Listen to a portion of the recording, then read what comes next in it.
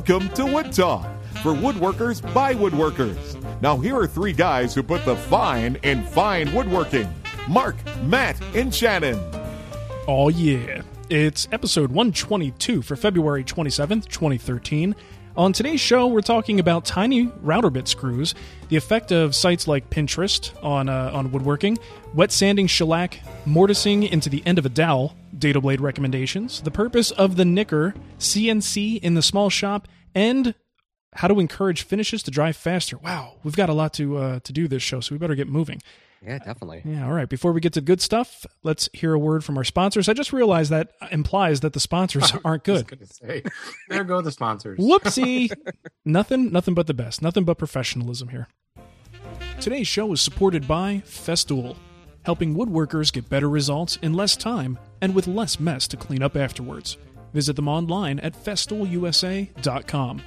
And by Microjig, creators of the Gripper 3D Push Block, an American-made precision safety guidance system for the table saw and the woodshop. Visit microjig.com/newsletter to sign up for their newsletter today.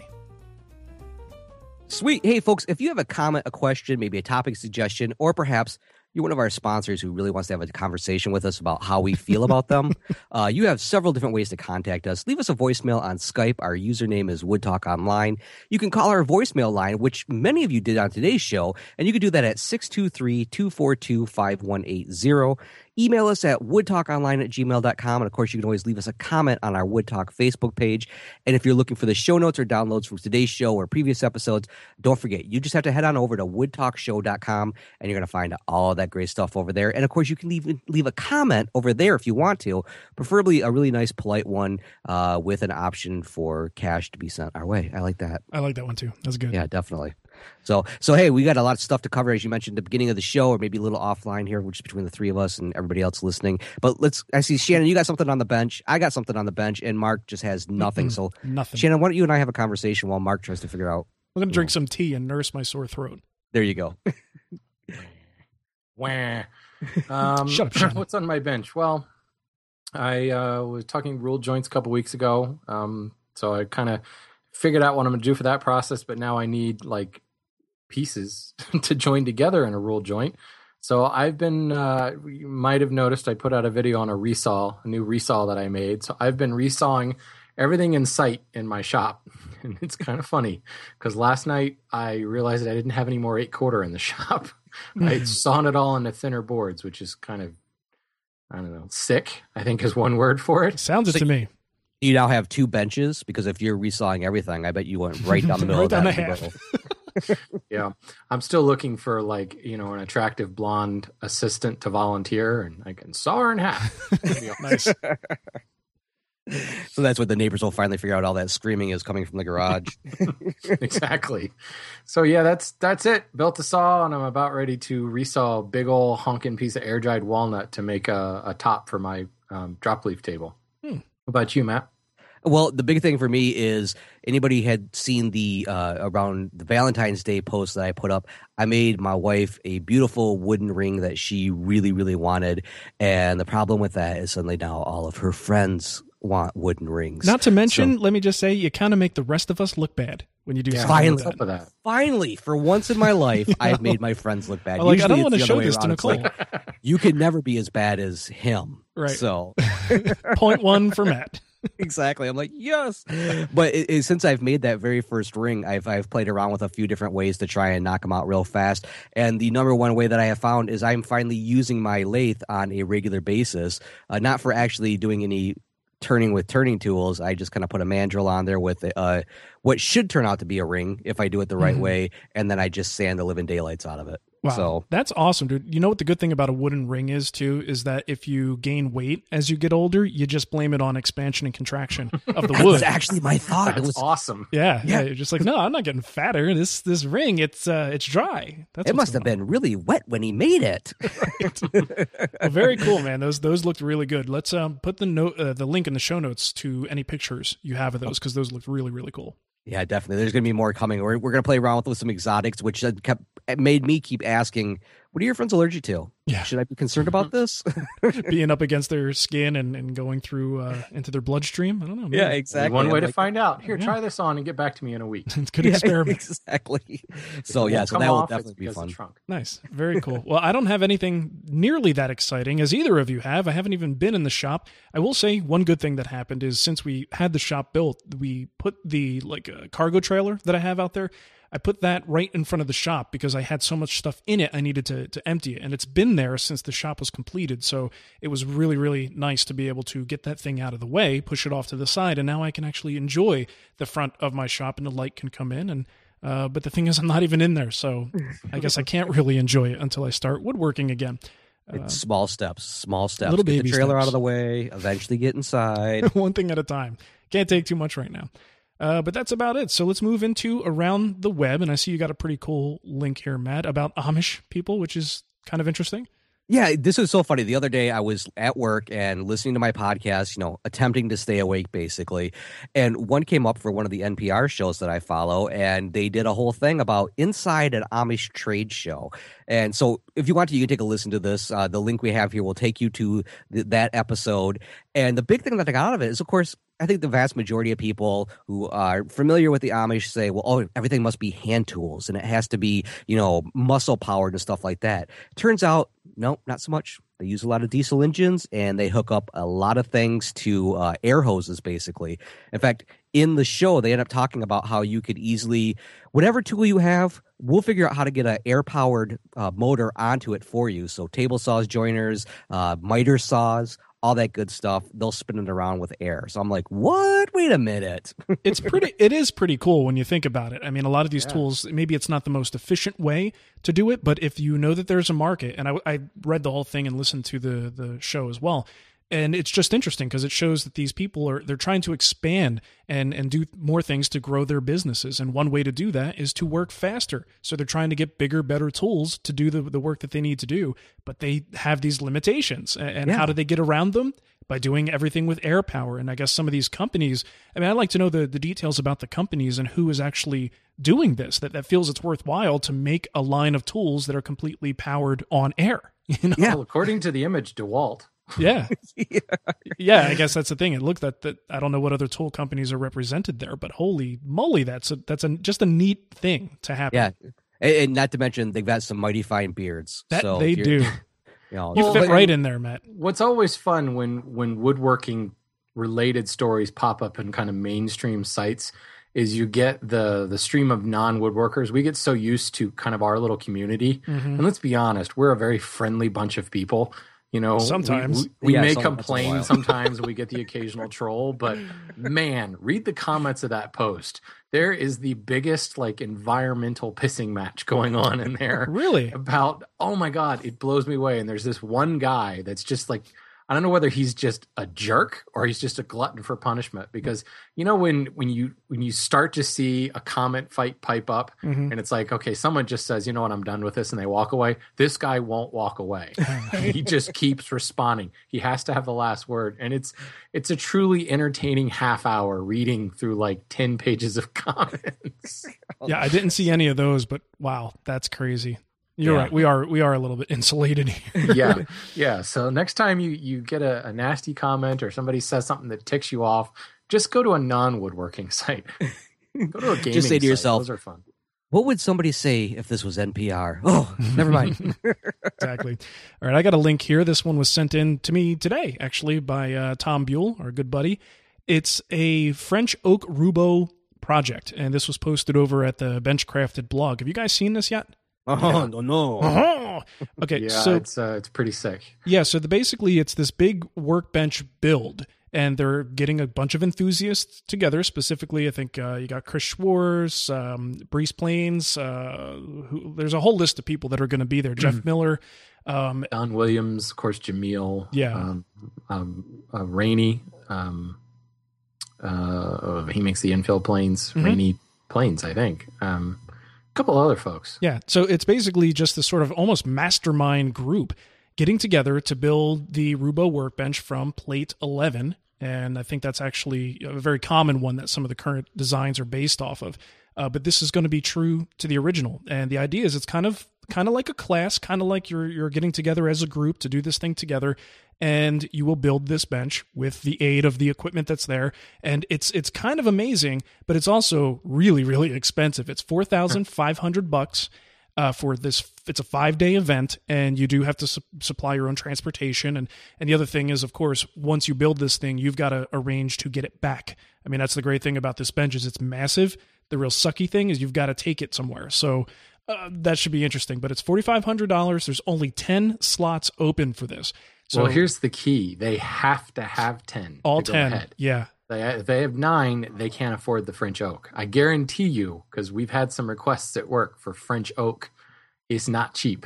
And the sizes that they're playing with, my Lord. I mean, there's a lot of pictures. I guarantee you there's no profit margin on this. There's they're a just ton of doing pictures it for on the sake of it. Yeah, a lot of pictures on the website. Take a look at it. You'll see some of these huge slabs that they're going to be utilizing for this build. So, yeah, like you said, it sounds expensive, but if most of that is going into, or if not all of it, is going into materials fees, that's pretty awesome. So hopefully 10 very rich people will be going to build a workbench with some really cool people as well. So it's probably 10 people. Potentially a few of them will be facing divorce, probably because the wife doesn't know about this one. So or they have a bad habit. They have a bad habit of doing this, and they're already divorced. So yeah, one thing I will say is I was just looking at this real quick. They're even saying that some of these trees are directly from the grounds of Versailles, and were maybe growing around that point. So that's another thing is Roubaud could have potentially walked around and touched these. So he could have taken a leak on one of those trees. Exactly. Nice. I like that. Wow, that's pretty crazy. Well, anyway, that's something to go check out if you want to build a Roubaud. That is a very memorable way to do it, for sure. That's very cool. Sweet. Well, hey, we have one more on here, and Brian sent in this link to where a guy is building his own bike frames. Now, we've seen, of course, various bike builders using wood and everything. He said that the catch is that these are made from ash wood, steam bent, and even Kevlar reinforced. Wow. He said, although it's fairly expensive at $3,500, it's pretty neat to make a frame out of wood. Brian's curious as to what type of finish you would be using on this. I'm thinking Kevlar reinforced. Do you need a finish? Does he need to? It's my done. kind of project. Yeah, no perfect. finish. Yeah, and on top of it, it's bulletproof. In case the bullets start flying, just duck behind your frame. Our soldiers overseas can start riding bicycles now. There you go. Yeah, that'll convey a message of strength. Yeah, look at them go. All right. Let's move on to the poll of the week. I know we don't have a Matt's poll of the week, so we will just get into the actual Tom Ivino poll of the week. Tom Ivino is actually Italian. Yeah. Well, sometime. Never mind. I'm not going to go there. I don't want to get in trouble again. I already swore at the beginning of the show. Probably shouldn't go there. So the question was about staining and whether or not you use. I think he specified pigment-based stains, but I think people are answering more in general in terms of staining and dyes. But anyway, 31% said no. I go natural. 22% said I use it to make cheap wood look expensive. I was disappointed. One of the answers wasn't that I use it to make expensive wood look cheap. That would have been a I've good done one. that enough times. That's pretty much how my dye jobs come out. Yeah. 18% said I use it for artistic purposes. 13% said I use it to unify wood color. 6% say that they use it, but they aren't sure why. That's a great answer. And the other 6% say that it's the work of the devil himself. So maybe those two 6% really could be the same thing. They just don't know that it's the devil compelling them to use it. There you go. For a total of 12%. I don't know why I feel like I'm wandering around in a haze. Yeah. I don't really, I use stain here and there when I need to. Like if I'm doing a green and green project and maybe I use some African mahogany, it's a little bit light and I want to get that very deep, dark color that even if I let it go for a long time, it's never going to quite get there. Something like that, there's no other way to do it. I'll stain it in that case. But I do make an effort. And I know you guys are probably like this too. You get to a certain point where you no longer have that fear of using high quality woods. And in Shannon's case, it just seems to fall in your lap.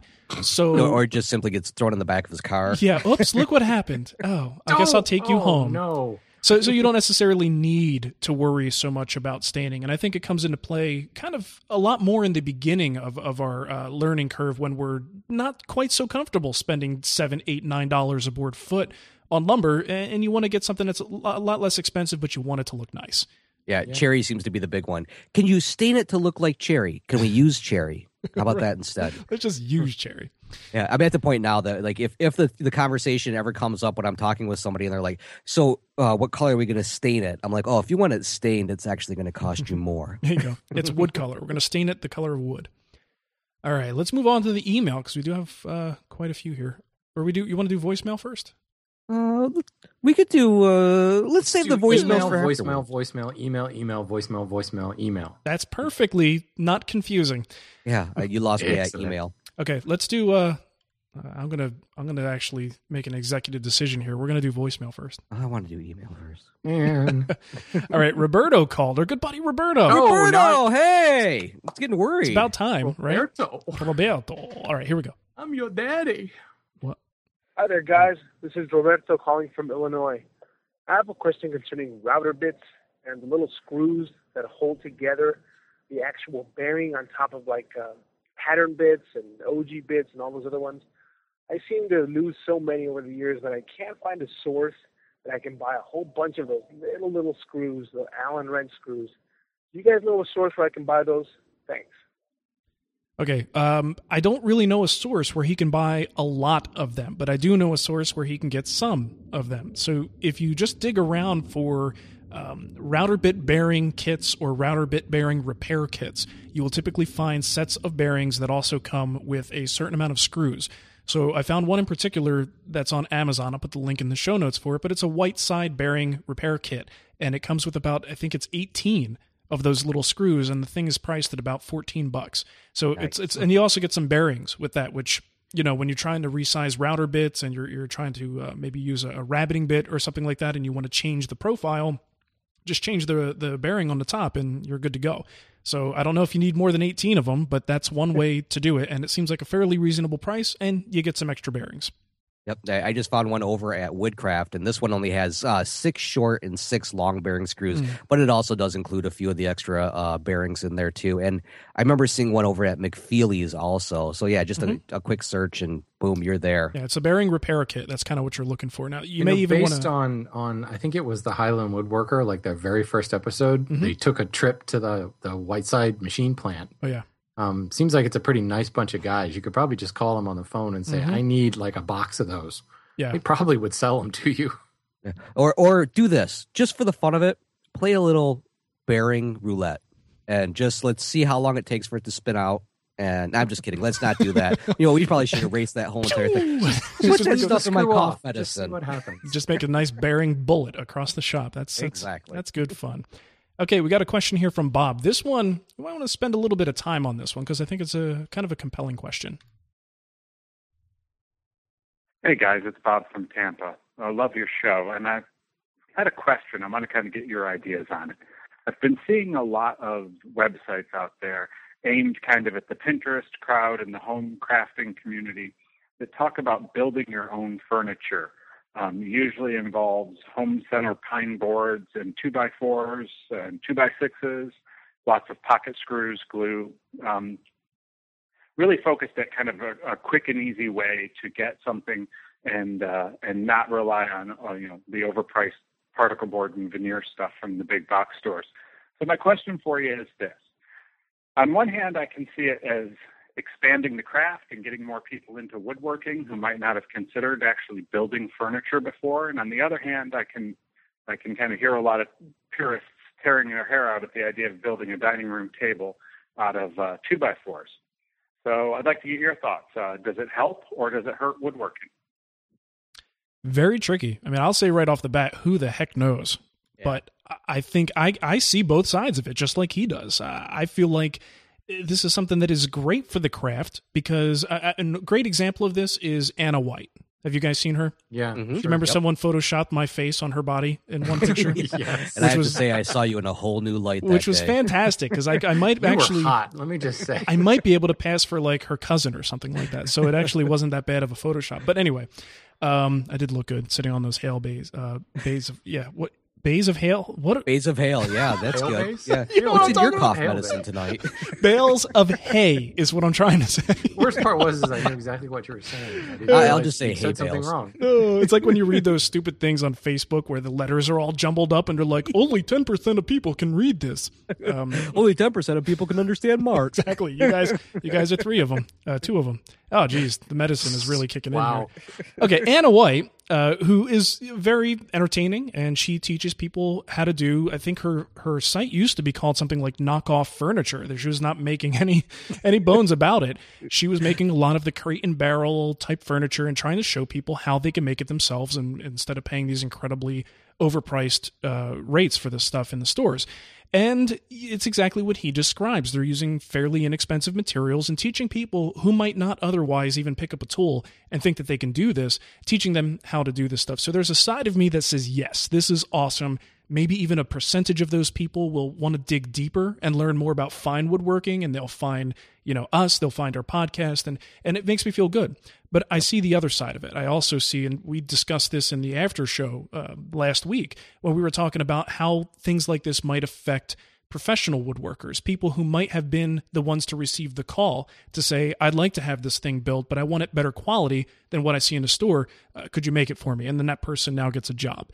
So there's another side of it like that I don't know quite for sure whether this is as good as I think it is. I don't know. See, I fail to see any negative side to this. Yeah. To me, it's such a huge, Pinterest is all the rage in the social media marketing world.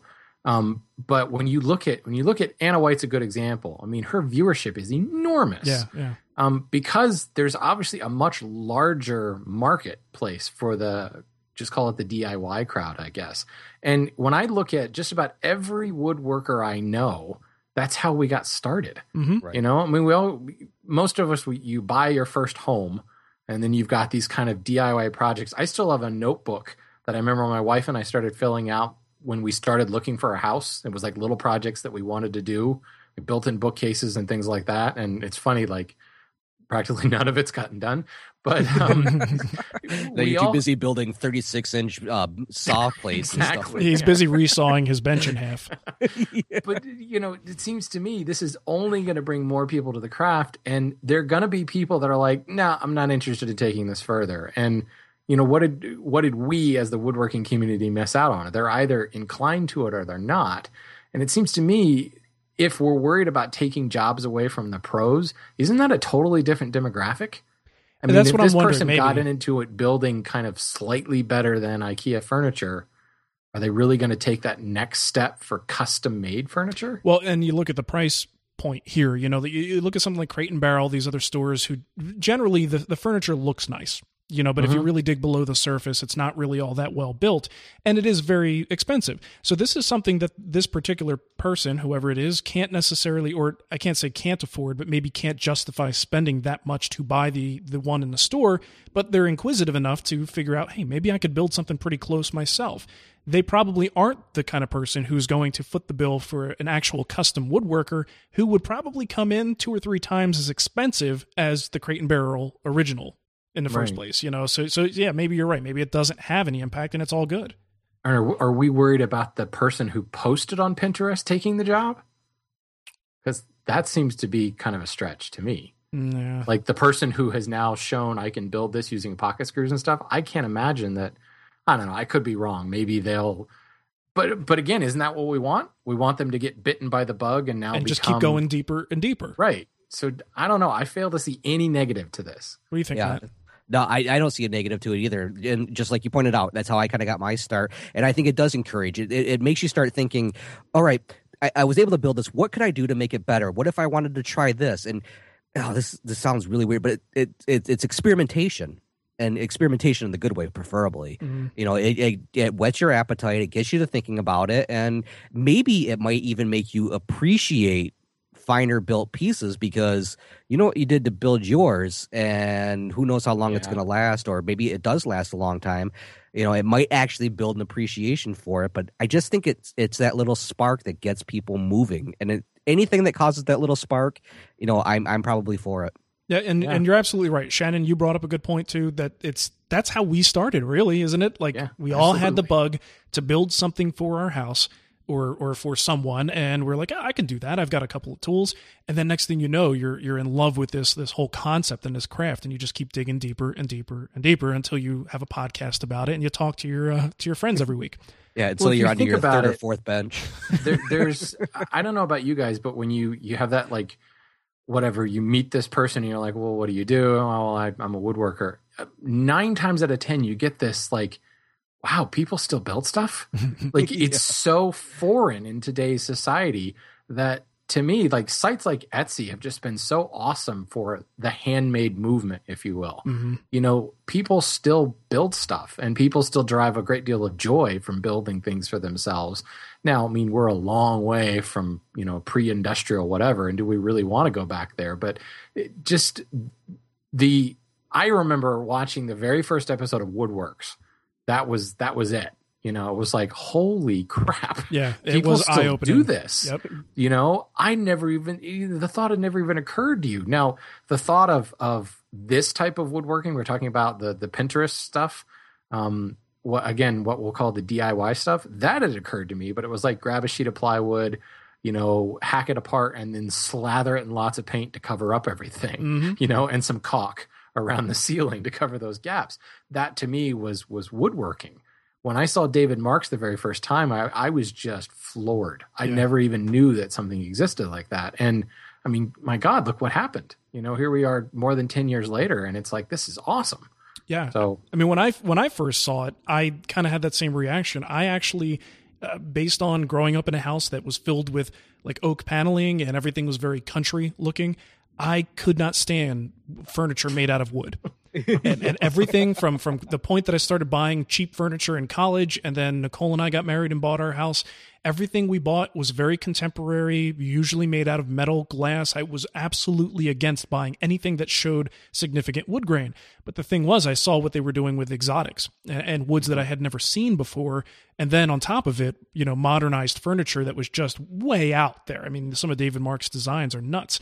But it really opened my eyes to like, whoa, this is amazing stuff. And then suddenly over time, I had an appreciation for the stuff Norm was building. And it kind of opened up my, you know, things that I consider to be like acceptable house furniture. So yeah, it really does start with something like that. And then you find out that that it goes deeper and deeper, and then boom. Jeez. Well, you know how with anything, not just woodworking, but like anything with technology or just anything in general that you experience, when you suddenly like quote unquote discover it. You ever have those moments, at least I do this, where you're walking around, and we always joke around about like you go into a house or a building and you start looking at the woodworking in your mind, you're deconstructing it and trying to figure out how it's done. Yeah. Anybody that comes into a new hobby, suddenly you start noticing things. Yeah, you it's know, everywhere. and yeah, exactly. And so to me, that's like, this is yet another way for people to, you know, I think if people got into this and they started to do these things, again, it's that awakening where suddenly you do start paying more attention to it. And again, I think it's just like one of those down the road, it's going to cause a greater appreciation of things. Yeah. Yeah. And soon you'll be boring people at dinner parties. You'll get eye rolls from the spouse because it's all about woodworking. You know, preferably I'll find somebody who will have that conversation with me, so I'm not the only one standing there by myself because my wife has scared off everybody else, or actually I've scared off everybody else because they're like, all I want to know is if I could have that beer, and suddenly he turned into a coaster conversation. Oh, great. All right. Well, I guess we can all sort of unanimously agree and say to Bob that there's nothing wrong with Anna White. No, yeah, at all. Especially when Mark's head's on there. I think maybe possibly they might be tackling this issue on Wood Chat tonight. So if you want to talk more about Pinterest and woodworking, go to Wood Chat. See, well, there's also a different side of that. Is from a professional woodworker standpoint, is exactly like everything so else. Should I be using Pinterest as a way to boost my business? A whole other side of that conversation. I'm sure they're going to get into. Yeah. Okay. Cool. Cliff has a question. It was actually a 2-parter, and I split it up, Cliff, because you talk too much. But we still like you. Hey, Matt, I've been using your idea around putting a thin coat of shellac over wood after you've sanded it to fill the grain. I'm wondering, can you do any kind of wet sanding over shellac? And I know it's alcohol based, so alcohol dissolves the shellac, so I'm a little bit hesitant to kind of do that. So just kind of wondering what your thoughts were if you're doing finish sanding to try to get a really smooth finish. If you wanted to wet sand, or if you could, how would you recommend do that? Okay, well, we talked about this a couple seconds before the show. Like, Matt's like, I don't remember doing that. Matt, can you give me a link to that when you did that? Yeah, I'll look that up. I'd like to watch that.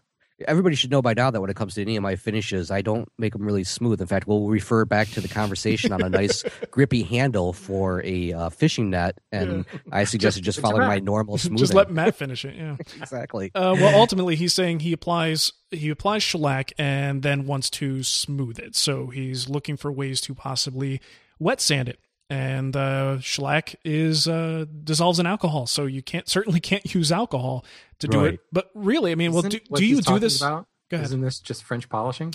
Well, if you do French polishing, it is.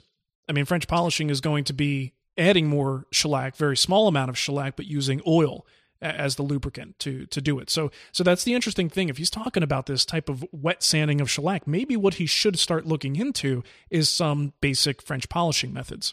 Right. There you go. Oui. It'll go right back into the Roubaud thing. Oh, yes. Because that's the way to go. Yeah, because ultimately you can wet sand it. You know, once it's dry, you certainly could get a little water, maybe even just add a drop or two of dish soap in there to give a little lubricant to it.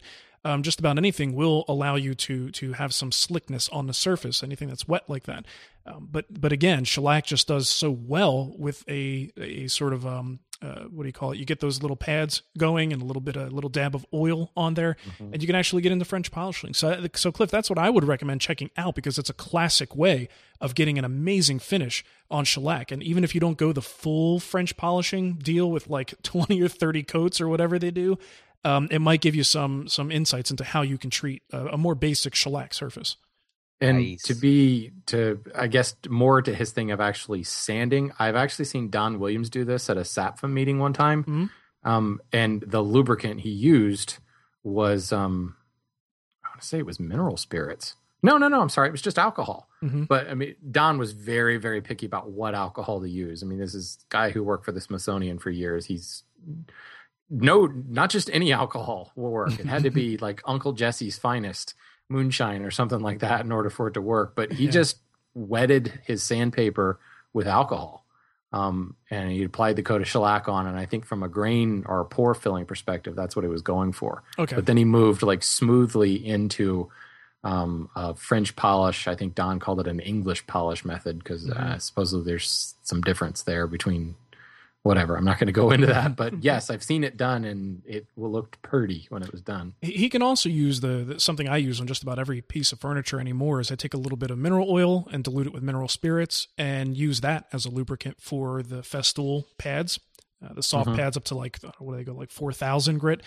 So you can get a really, really nice finish. Very, very forgiving way to take something that might have some little dust nibs or whatever in the surface. You can use that, and it should work quite well. Okay, second part to his question involves mortising into a dowel. I've been making a lot of handmade knives for friends and things like that, and filing down the blades and everything. And I'll turn the handle on the lathe. The question is do the three of you know of a way to put a square mortise in the end of, it would basically be like a dowel, it'd be round. When putting in knife blades, the mortise needs to be, only about 1/8 of an inch wide. And I've been very unsuccessful doing it, so I've just been boring it out round and filling it with epoxy and trying to cover it up best I could, but just kind of wondering if any of you knew of another way to do that, or if you tried it. Anyway, thanks a lot. Sorry, long-winded questions, but love your show, and you guys take it easy, and look forward to hearing your answer. Awesome. Thanks, bye. Thanks, Cliff. What do you guys think? I thought knife handles were always laminated together. That's what I was thinking. Are they solid wood? I always figured it was like you cut basically the stopped groove in it and then glue the blank together. Right. Well, I guess if he's going for a perfectly round turned handle for whatever reason, that makes it a little trickier. But you're right. Yeah. I mean, most knife handles are not round in the first place. Yeah. Right. Well, I mean, you could just take a really, really small, like 1/8 inch drill bit, while you have it chucked up in the lathe, and use like a Jacob's chuck on the tailstock, and just advance it while it's already chucked up, so you can get it perfectly center. So the handle is turning, being driven by the headstock, and you're just advancing the drill bit on the tailstock so that you're drilling out an 1/8 inch hole, that's going to get you an 1/8 inch wide hole right in the center. Right. But it's not square.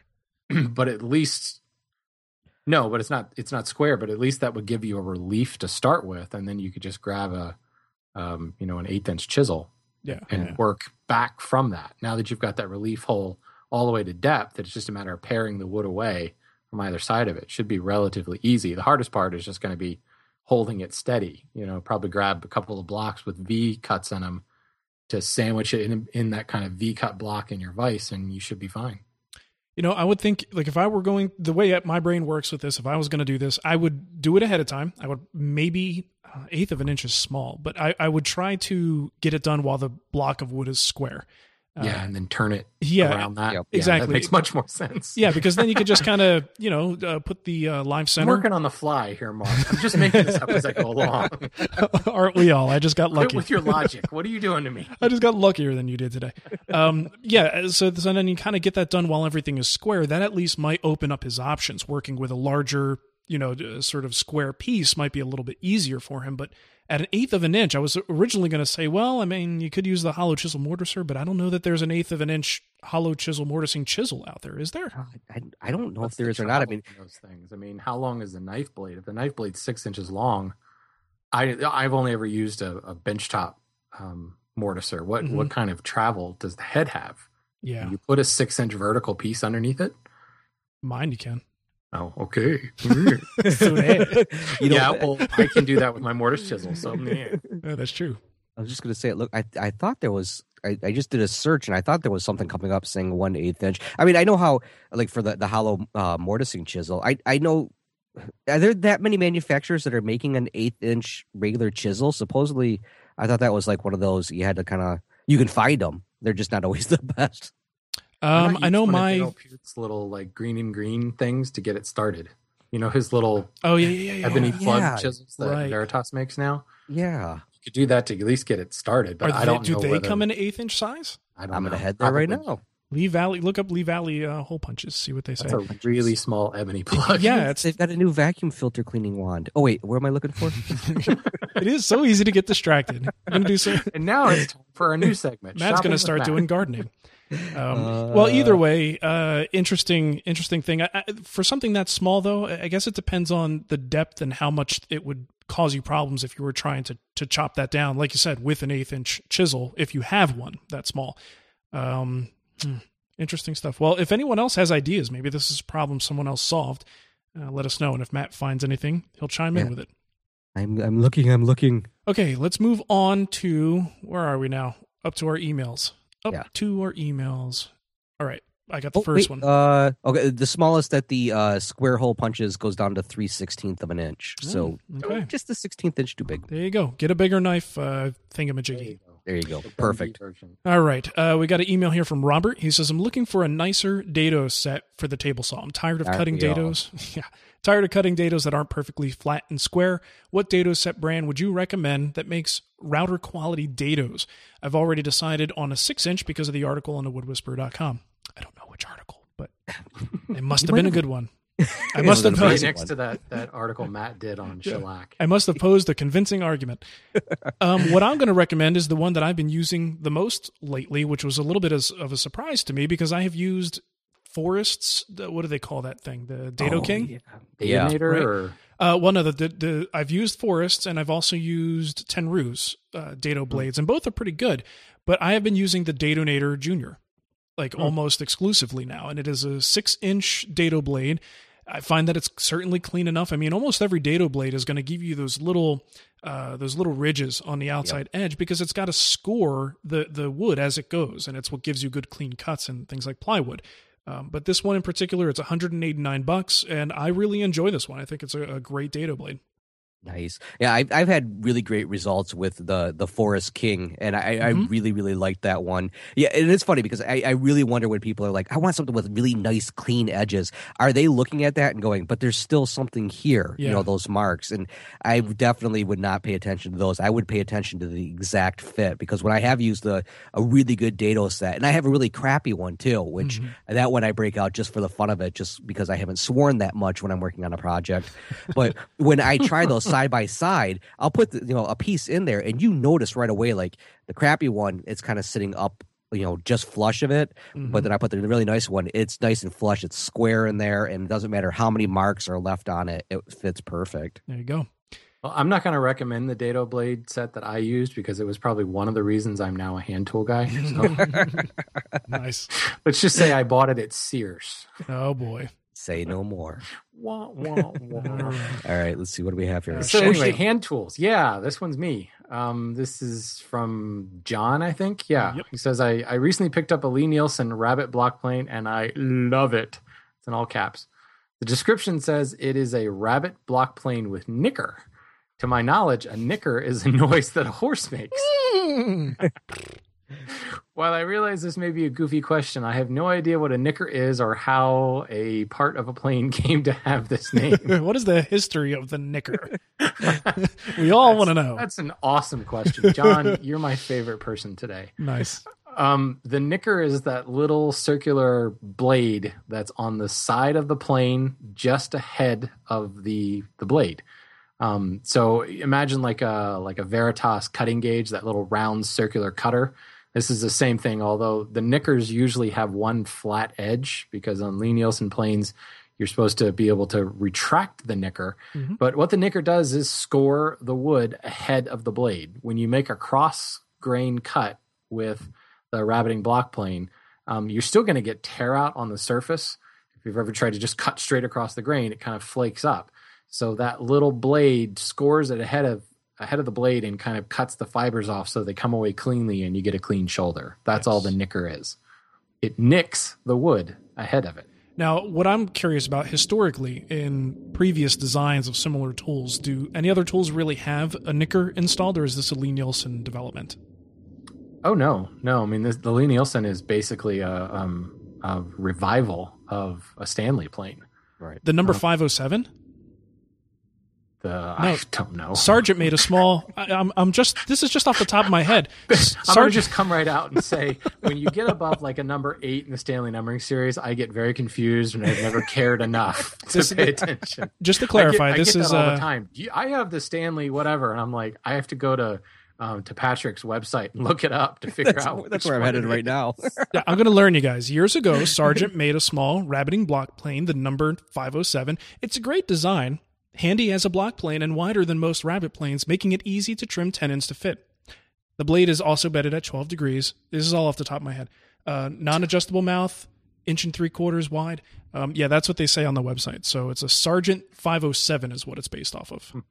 Well, I mean, Nickers, dado planes have a nicker iron. They have the cutter ahead of it. You're talking 18th century, 17th century design planes have a separate iron that's ahead of the blade. You just don't see it much, though, on current things, like new remakes of models that are out there. Like everything that's new, I've never really seen any other tool that has it. I don't know. I mean, if it's meant to be a cross-grain tool, then it probably should have one.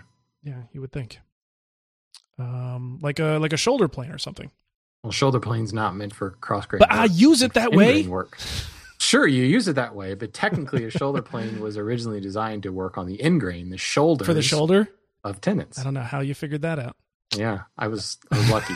I looked it up on the Superior Toolworks, Patrick's Blood and Gore, nice. Whatever that website is. I'm just going to keep my eye out for more knickers. Okay. I want more knickers because I love it on the frilly ones. I love it on the rabbiting block plane. It's incredibly handy to have. So I want to get Matt back on the line here. We've lost him. I was wondering. It got awful quiet up in Michigan. Yeah, I heard a weird noise and then Matt disappeared. Okay, well, Matt, we'll see you when we see you. Let's see if I can get him back on. Oh, is that him? I'm trying to add him back in. Bear with us, folks.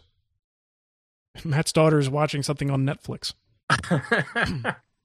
I'm sure this just goes to show you that without Matt, the show just falls apart. Falls apart completely. The wheels just come off. You and I start debating knickers, and it just doesn't end from there. Okay, going on to the next one. We'll try and get Matt back on. Let's see this Except one. that Matt was going to read the next one. Yeah, huh? So. Okay. Well, he says, I'm going to do my best Matt impression, Chortle. You three obviously have a very solid grip on hand tool, hobbyist, hybrid, and professional shop woodworking. But I was just curious that the influx of shop-level CNC machines and their decreasing size and price tags, if any of you have seriously considered using one in your shops. I love mine, and the only negative I can think of is that it can take over my hobby in a similar way to the wood-turning Vortex, which I've also experienced. Thanks for all you do to entertain, educate, and promote our craft. Lawrence from Tucson. Tucson. Tucson. I like saying Tucson. God. So, Matt, welcome back. Hey, thanks. I really appreciate you guys taking my phone call. A long-time listener, first-time caller. If you wanted to leave the show, all you had to do is let us know. I mean, I had to pee really bad. Okay, so what do you guys say? We have 2 more emails here, so we actually have a little bit of time. Okay. So CNC in the small shop. Would you, man, Shannon, you don't even have to answer this question. Well, I'm just going to say I'm going to buy a 3D printer before I buy a CNC machine. I'm so glad you said that. I was just having this conversation the other day, and I was geeking out with the kids in the car because we listened to a show, an NPR show, and they were talking about 3D printers and just how easily accessible they're becoming and what you can do with it, and the fact that you can use a Connect scanner as your main scanner for putting stuff into it. All this great software. I want one, and if my shop went in that direction, it would probably be Matt's Basement CNC podcast. Just push this button, Chortle. Yeah, exactly. I could make a lot of chortles. I could make a lot of rings and make a lot of people happy or angry. I actually got one of those small CNC. It wasn't the Shark. I forget what it was, but it was a small benchtop version that I was supposed to review. The problem was I didn't have a PC, and it required PC software to get it to work. So it was like, okay, this is great. I'm going to send it back now. Yeah. So I didn't even get a chance to use it. But honestly, it's like they're interesting, but I guess I'm a little bit spoiled in the fact that one of my good friends locally has a full-size CNC machine. Right. So anything I could possibly need done via CNC, I could just ask him to do it. He helps me out. I honestly don't really have a whole lot of interest in going down that path myself. Not that it wouldn't be useful, but I just don't personally feel there's a need for it. It just doesn't grab my attention. Well, I can guarantee by the time I got one, after about once the shininess was off of it, it would just be like, I got to go make something on the CNC. This isn't going to be as much fun as I thought. It's like the Jetsons woodworking. Yeah, exactly. I'm like, oh man, I miss the good old days when I use a hacksaw the wrong way, and all that good honest, stuff. How many times can you get it to print out your name or your logo on things? Look what I can do, Nicole. Look at this. We have matching initials on our kitchen counter now. Yay, me! Yeah, I think it is interesting when you can do carvings and things like that. But I think ultimately the small ones seem like they might be somewhat limited use. For me, my biggest use of CNC is in templates and things like that. When I want a good, reliable template made that I can then distribute to other people, it becomes pretty handy to have a CNC machine. Well, that's interesting. How... What kind of software? In what way? Where does the input come from? Like, because SketchUp has gotten so popular, but I can't imagine. Can you take a SketchUp file and create a CNC? I'd imagine I know when I work with Ron on this stuff, there are ways to pull these things in and have them converted over. I don't know exactly what magic and black magic he uses. As I understand it, SketchUp's kind of a very low powered. Drafting tool. Yeah. But I would imagine you could probably get a certain profile or put it in like a 2-dimensional image in there and pull it out that way and just bring it into either AutoCAD or whatever language those things understand.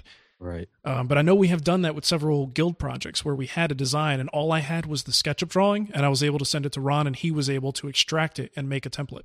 Okay. So I mentioned a while ago there's a resource called 100K Garages, and it's 100kgarages.com. Yes. And that's a website that will help you find a fabber, even create and design things, inspiration, estimating costs, all that good stuff. So that's one of those, if you don't have a friend but you want to make a friend who might just be around the corner, that might be a good resource to check out. That is Trey Fab. That is awesome. All right, so let's move on to the last one we got here. All right, let's Where see is here. it? What do we Kurt. have? Yeah, Matt, why don't you do that one since you missed it? Okay. Oh, darn. It says, this is coming in from Kurt, and he says, what tricks do you guys have to encourage a finish to cure faster? I find yelling, screaming, calling it names, What's or wrong with you? threatening it with my wife coming over. Those are ways to do it.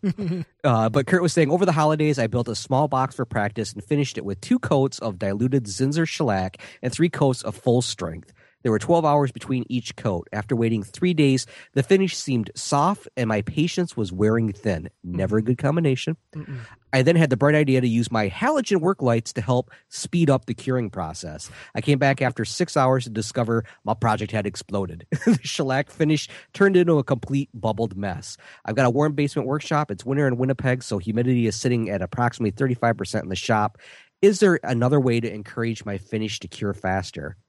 I am going to say that I actually, when it comes to finishing, I hate it so much, but I have great patience with it. So I have no problem in letting a finish sit around for much longer than normal. So I've never actually experimented with speeding it up, but it does seem like if you thin down the coats, that would encourage it to dry. It just means that you have to add more coats to it. So you might be getting done in half the time that normally would dry, but you're now doing twice as many coats. So it might actually even out. You think maybe his Zinsser shellac had expired? That was my first guess. I mean, anytime you have shellac taking that long to dry, it just may be old. It's like, how do you encourage a finish to cure faster? Use shellac. I mean, 12 hours between coats. I mean, I'm talking 2 hours. Yeah, shellac I'm is moving on to my next coat. Yeah, there's times here, guys, that I can work the surface within 20 minutes. Oh, yeah. Yeah, absolutely. Yeah, those first rings I was building, I tried it with shellac just to see how the finish is. Yeah, and it's like dip, turn off the light, turn around, but come walk back in like 5 minutes later, and it's ready for the next coat. Yeah.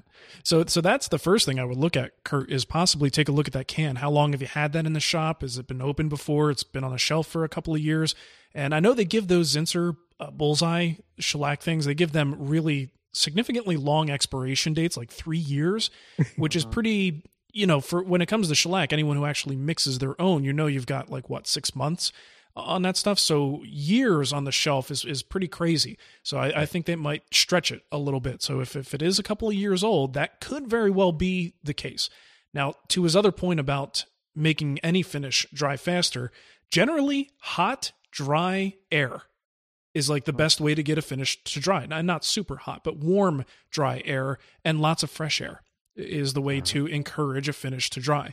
So in other words, Arizona. Yes, bring it to my house and I'll help you. So what I would rather see him do instead of using like a halogen lamp of some sort is to get one of those space heaters that kind of has like the ceramic element in it. So you don't have an open flame, but it's going to help to circulate dry, warm air in that space. That is going to probably be one of the best things you can do to encourage a finish to accelerate its dry time a little bit. Even better, send it to us, and we'll put it between the 3 of us during Wood Talk Online. Oh, it'll be toasty Talk about warm. A lot of hot air circulating around. Toasty warm, and it'll have a lot of hair stuck to it, too. Exactly. Speaking for me and Matt, I don't know about you, Shannon. You don't look too hairy to me. No, well, so Alex probably would contribute. I don't have dog hair. Lots of that. Oh, wonderful. All right. So, hey, we always try to encourage people to go to iTunes and leave us a nice little review, and we'll read your review here on the show. We've got a couple. This one is from Tommy from Texas. He says, the one and only. I don't know if he's talking about him or us. The one and only Tommy from Texas. Sure, the one and only Tommy from Texas. Greatest podcast I ever subscribed to. In fact, the only podcast I ever subscribed to. Hey, I'll take it. 1 for 1. Absolutely. We're good. But if the shoe fits, why keep searching? Love the way y'all keep it new and fun each week. The bar has been set so high, don't bump your head, guys. Nice. Thanks, Tommy. Hey, well, I've got one here from Joiner46. I wonder what happened to 45 and 47. They're probably not listeners. Anyways, informative woodworking. Great job covering all aspects of woodworking. And I bet after a few episodes, either from today's or coming up, it'll probably be like even aspects of woodworking we don't want to know about. So true. All right. Well, here's a new one. We've reached new heights. Carter904 says, better than Car Talk. Heyo. Oh. I have always loved the radio show Car Talk, but have never been much of a car guy. Wood Talk Online connects the dots. These guys know what they're talking about when it comes to woodworking compared to metal woodworking. They're also really funny. Keep the shows coming every week. So are we to glean from this that he's not really a woodworking guy either? I don't know. He says he watches Car Talk, but he's not a car guy, and Wood Talk Online's like that. No, he says Wood Talk Online connects the dots. La la la la. Alrighty. Yeah, don't listen to my brother. Anyways. Okay, so we got another one here from Red Stick Slim. Fantastic name. There's nothing I'd rather do than work in my shop while listening to this great podcast. Don't ever stop. Thanks. Oh, that's my favorite thing to do too. I just sit in the shop and just listen. I don't do over and over. And he fast forwards to his parts too, which is nice. Oh, so you guys have been listening. Is it sad that I laugh at all my parts too? Oh, that guy's the best. I love him. This guy's great. I'm so funny. I can't believe I said that. All right, so we have one more here, and this comes from Jay Cathers. That's what I'm going with. And it says, review. Great podcast with great information. I like the title. It's very straightforward. Let you know what this is about. It's not about, a sales pitch. It's about a review. It's a review. All right. Hey, should also mention today's show is sponsored by Festool at festoolusa.com and Microjig at microjig.com. Thank you to those great companies for helping us out. And also thank you to Eddie Barnes, who was someone who signed up as a recurring donor, which you can do as well to help support the show. Just go to woodtalkshow.com. You'll see the links over there on the left-hand side, and you could sign up for a $2, $5, or $10 recurring donation, and that just kind of helps us stay motivated. It helps me bribe Matt and Shannon to come here every week and sit with me on Skype and talk in front of people. It also keeps 3 woodworkers from potentially being taken to the dark side, the knitter side. So your donations help to save us. That is true. All right, Matt, why don't you give them the contact info and we'll get out of here.